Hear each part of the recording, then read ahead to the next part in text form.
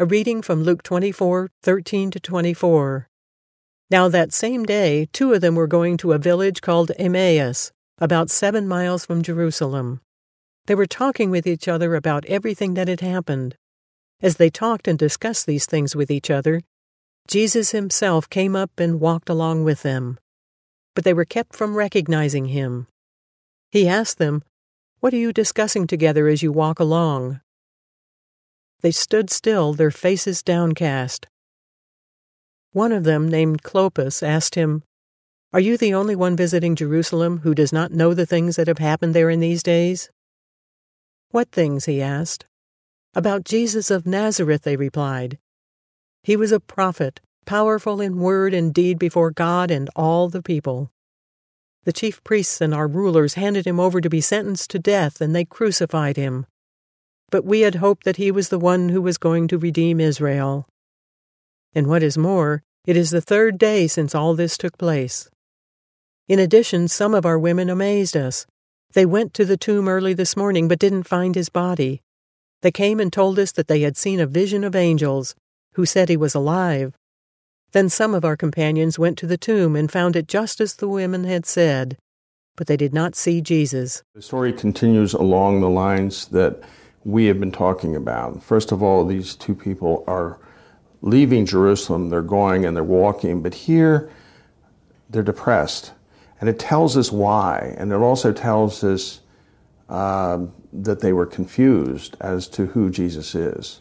Because they said, "We had hoped that he was the one that was going to redeem Israel," which is one of the roles of the Messiah that had been, as it had been understood. But they feel that that hope has been absolutely destroyed when Jesus comes up to them. Yeah, there's a lot of things happening here in the text that just kind of are jumping off the page at me right now that are kind of fascinating when you begin thinking about them. So after the Passover, on Sunday, the barley sheaf would have been waved in the air, and that was a declaration the festival was over. So there had been a lot of people on the road heading back to their homes in this aspect. And we've often wondered how come they didn't recognize Jesus. And in that area, when you traveled, you would have covered your head, so he wouldn't have been so observable. But they say this phrase, "Are you the only one visiting Jerusalem?"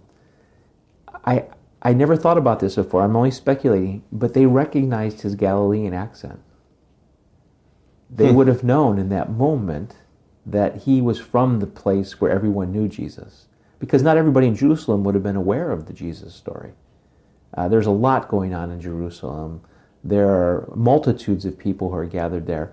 And so there's that precision. It just caught me as one of the details that I've never thought about before. They would have picked up his Galilean accent. The other thing, which I think is the most important part of this, is the declaration, "We had hoped." We had hoped. We forget that all of their anticipation that Jesus was going to be the one to run the Roman soldiers out, that was their perspective of the Messiah. All of that dream had come to a crash with the cross. And they didn't realize that Jesus was leading a revolution that was far greater than just running soldiers out. It's also interesting, they were, in a funny kind of way, they were proclaiming him by describing him that he was a prophet, powerful in word and deed before God and all the people. So they were part way there. The thing that they weren't getting, and it's totally understandable, is his mission. It's much more cosmic than they could ever imagine. It's going to be fascinating how it unfolds to them in the next couple of days.